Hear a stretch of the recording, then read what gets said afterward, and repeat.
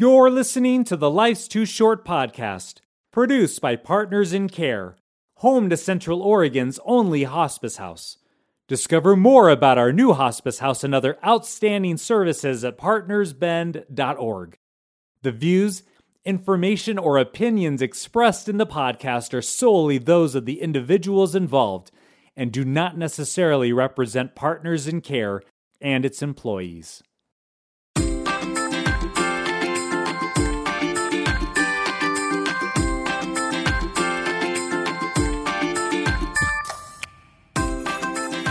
Hello and welcome to the Life's Too Short podcast. This is Jason Medina. And Lisa Hurley. Coming to you with our very first episode of Life's Too Short. Because life is too short. Which is why we need to drink coffee. We so need. Well, we are drinking coffee. We are. Thank you for my mocha this morning. You are so welcome. Well, really, we have to thank Brewed Awakenings. We did our little drive through the kiosk, and I'm having the dirty... The dirty... Keep going. I'm curious. The dirty Bendite. Awesome. It's actually a chai latte. Really good. And we got lucky that it was the manager who served us and shared that they're local from Sun River. Wow, the dirty Bend. It almost sounds like an article that would be in the source. Like, what to do in Bend, and then what really to do in Bend by the dirty Bendite, right? Totally. I love that. But great. You requested a mocha, so how's yours? I am actually almost finished. It was that good. And you put any liquid in front of me and it goes away very quickly, which is a bad vice to have. So I'm just thinking our listeners are probably going, wait, is this going to be a podcast all about coffee? Oh gosh, no. No, we actually work for a local hospice, a nonprofit here in Central Oregon. Lisa, why don't you tell them what you do? So I'm the outreach director. So my job really is just to be out in the community and let people know who we are, what we do, and how we can help them. From that work, I just feel like I'm so fortunate. I meet so many amazing people, as I know. So do you, Jason, in your role? And we'll talk about that because I want to ask you a couple of questions about some of the work you've done because it's been pretty incredible. But we meet these folks that just share so much great wisdom and reflection, not really actually about end of life and dying, but living really well. Yes. And I always feel like we're fortunate to work in the work and do the work that we do because it constantly reminds us that life's too short. Absolutely. And to be reminded of what's really important. I served as a chaplain for many years within hospice, both here and in Southern California. Can I say that? And by watching patients and family members, what matters and where you should really be focusing your time. And as I always used to say to volunteers, because I also served as a volunteer coordinator for a bit of time, like no one was ever at the deathbed going, man, I wish I would have put in more hours at work. But the thing people always wanted was to have close friends and family surrounding them. And that shows me what's really important. So why don't we do more of that as we're living? So true. Yeah. I think it's because we get so caught up in the minutia of every day that we don't really stop and reflect on what is really important. So we're sitting in our studio, and I just noticed above your head, Jason, yes, sing like no one can hear you. Yes. That's exactly what we're talking about. That's exactly. Right? Exactly. Do you do that? Do you sing like no one can hear you? Be honest. Every once in a while, I will. I feel like I'm a really great singer. You probably are. Would you like to practice right now? I'm really not. But yeah, I do that only alone in my car, drowned out by the actual person that can sing. But for some reason, I feel like I think I can make a go of this. Just like I think I can do a podcast, and I'm not quite sure if I can. Well, we'll find out. If there's a second episode posted right next to this first episode, then we've made it.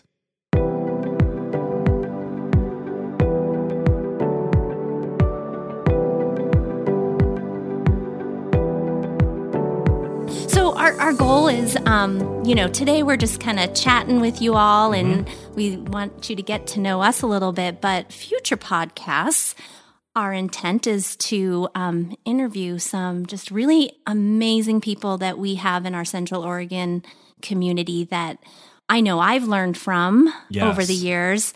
And I think all of you will learn something too. So that's what's coming. But until then, I want to talk a little bit more about your work as a chaplain. Yeah. I think a lot of people probably don't even know what that is. Or they have an assumption because they watched MASH once upon a time of what the Padre, used to do. Oh, I loved him. Oh my gosh. I loved Radar. If you're a millennial, Google it. The best way I explain being a chaplain is it's not meant to represent one religion or one denomination or branch of that particular religion, but it really is someone who is focused on helping the patient and the family be connected to what brings them purpose or meaning or an overall narrative that they identify with that provides peace and comfort and strength while they face death. And so that could definitely be a Christian family. That could be a Buddhist family. That could be a family that has absolutely no spiritual belief system whatsoever. For instance, I had a patient who loved British literature and an older British literature, pre-20th century. And I sat with her every visit and I read aloud A Tale of Two Cities by Dickens because that's something that connected her with something bigger. The use of words, the use of language. And Dickens is so good at that, though I joked it takes him 5 pages to describe one couch. Like he's just long. But that was his beauty, and that was the era of his time of how he wrote. But that's what she connected to. And so it's not necessarily my version of what I believe, but it's more going in. The clinical word we use is assessing. So asking the patient or the family, what has brought you connection? What has brought you hope? What is that narrative or those practices or those rituals that still give you life and help you celebrate life? And then doing our best as a chaplain to facilitate those connections still. So to be a chaplain, can you go online and sign up for that like everyone's doing now to marry their friends and family? Oh, thank goodness, no. Okay, tell me how one becomes a chaplain. Like what's your certification to be able to do that? Pretty heavy work. It is. At least with Partners in Care, and I'd say most hospices around the country have people who are ordained in a particular tradition and go through the rites of ordination with their particular tradition. That's usually a religious board or a committee that oversees the entire educational process and ordination. So I'm ordained within a Christian denomination. Having a seminary background of at least a master's degree could be a theology, possibly of pastoral counseling.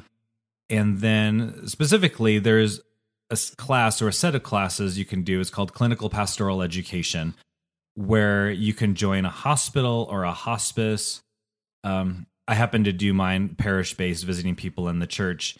And for a set amount of time, mine was almost a year, you would visit people and then meet with the professor who was leading this class, as well as others within your cohort, and really just write out verbatims of your visits, how they went, and you just pick each other apart of, hey, that was a really stupid thing to say. Why did you say that at that point during the visit?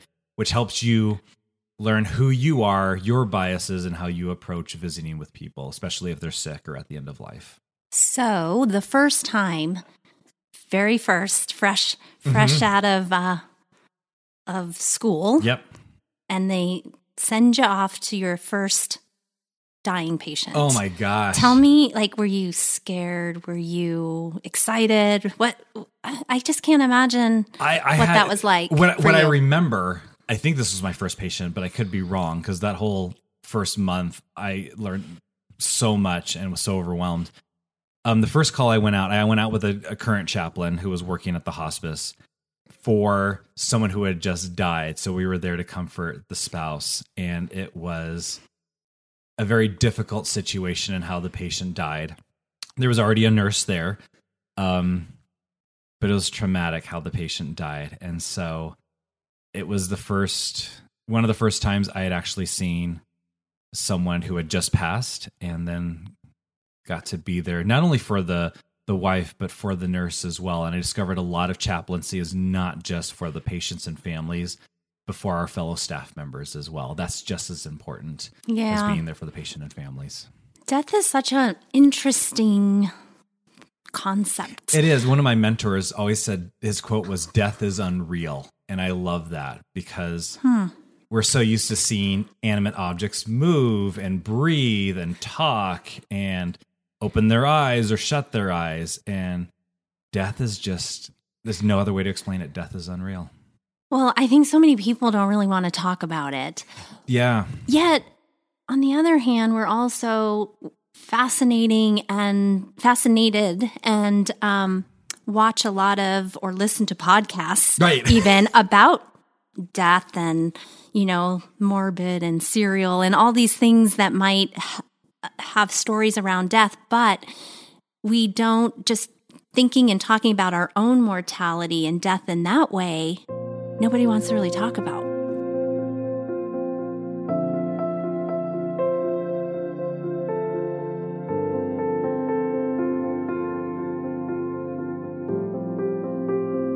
I think in the Western world, we so appreciate having control, and death reminds us that we ultimately don't.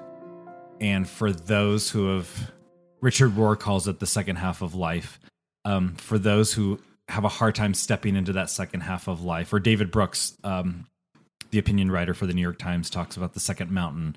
For those of us who have a hard time transitioning to that part of life and giving up control and realizing there's so much more mystery out there, those of us who still love control, death just doesn't fit within that paradigm. Yeah, that's true. Or the death of a loved one, or the death of a family member. And even our rituals and practices have changed over the past 100 years. I remember so many either going to wakes or open caskets to pay respect, and we would go to the funeral home or the local church if that's where the open casket was at.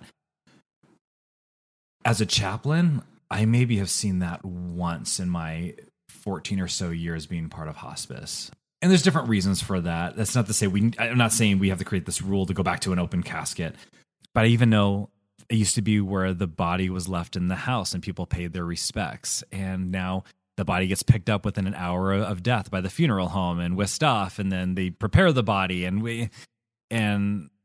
there's just so much I think we've given up in terms of rituals and being a part of experiencing death and that reminder that death's a part of life. I think I'm just as listening to you, I'm like wondering if it's because our society, I mean, we don't even talk in full sentences anymore.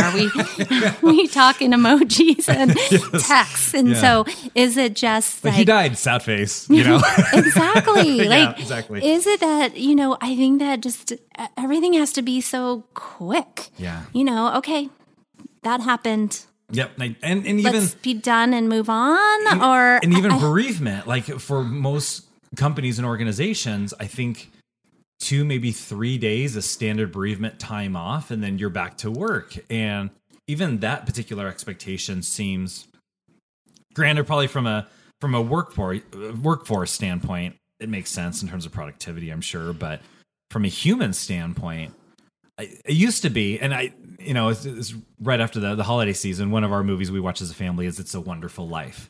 After George Bailey's dad dies, you see a scene where he's chatting with the board, and Mr. Potter's there, and he's got black around one of his arms that represents he's in mourning. And it used to be that you wore that for a given period of time so that people know you are grieving, you lost someone close to you. We don't do that anymore. All these rituals and colors that were symbols and metaphors have been removed, and it's okay, you get 2 days off and you get back to work, and I hope you're as productive as when you left. That just makes me so sad, really, because it's a part of life. Yep. We're all going to go through it in some way throughout our lives.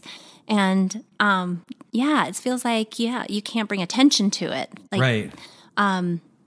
Yeah, it was interesting. We had we do a lot of community education, and Jason did this great panel recently where we had different faith-based leaders talk about spiritual traditions at end of life. And I was really fascinated by the rabbi that spoke about their tradition of ripping their clothes. Mm-hmm. And again, it's just to let people know, that I'm experiencing this, and it's okay. Yeah. It's not a sign of anything like I'm not going to be productive or a weakness almost. Right. But I'm proudly displaying that I'm sad. Yeah. And it's okay to be sad. Because it's difficult to lose someone you love. We've privatized grief, I think, to our detriment, but grief is another one of those pieces of life that we can't control. My wife, when her father died, the grief would just be a huge wave that would crash over her in the most random of places. She tells a story of when she was in Ace Hardware and B-52's Love Shack came on the speakers, and her father was a huge B-52s fan. One of his favorite songs was Love Shack.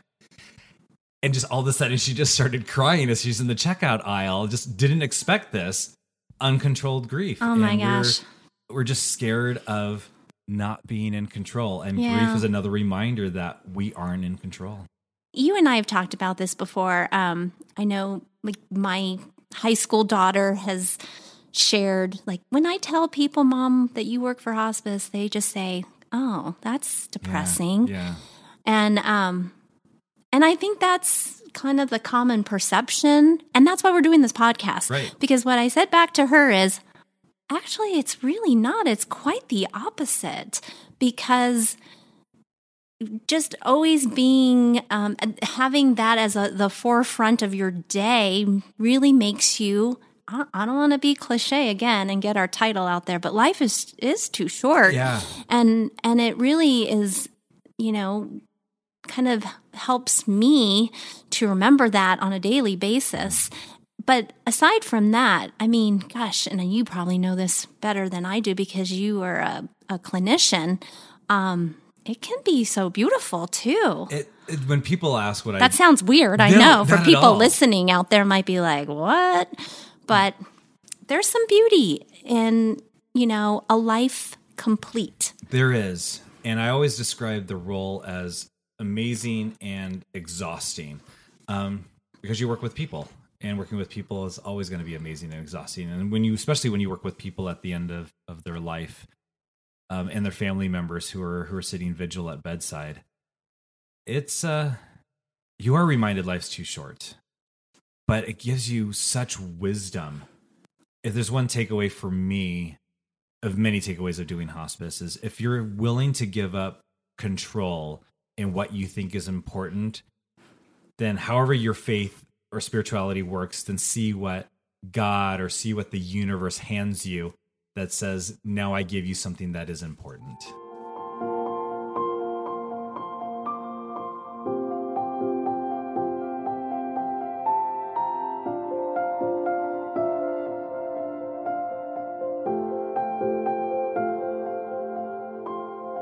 And then there's coffee. And then there's coffee, which is always important, no matter the time of day. I know. And you know what? I hope the tea drinkers out, although I did have, this technically is a dirty chai I'm drinking, the Dirty Bendite. Yes. So that officially makes me a tea drinker. Yeah. But I don't really like the tea. You're not a tea drinker? I was so disappointed. I went through a very large chain coffee place recently to get my latte. Uh-huh. Got back to the office, and I didn't get a latte. You got a tea. I got dirt. It was green, and it was... and not as caffeinated. I couldn't even get through. Well, I wanted... Okay, here's the thing. All right. I'm open to new things. Yeah. So I'm like, you know what? I'm not driving back. I got this, cup of dirt in front of me, and I'm going to try it. I'm going to be open-minded and try it. And I couldn't get through it. Not good. No. I think it was a matcha something. Oh, I'm not even sure I've tried a matcha before. So anyway, please don't call in. Well, we don't have a phone. I know. So you can't call in. But nothing against the tea drinkers, but Jason and I love coffee. And so each podcast, we're going to kind of highlight a local Central Oregon coffee. And I know Central Oregon's known for microbrews and our great beer. Yeah. But since we're doing this during work hours, I just don't think that'll fly. No. Because I don't know about you. I can't drink beer at 10 o'clock in the morning. I'm more like that might be frowned upon. I'm sure. Yeah, I'm sure it would be. No, coffee is the perfect drink for the morning. Yeah. Can't get any better. Well, and we have a lot of choices and a lot of choices within the choices of different types of coffee. So you'll all have to stay tuned for that. Absolutely. Well, thanks everybody for listening. This is Life is Too Short.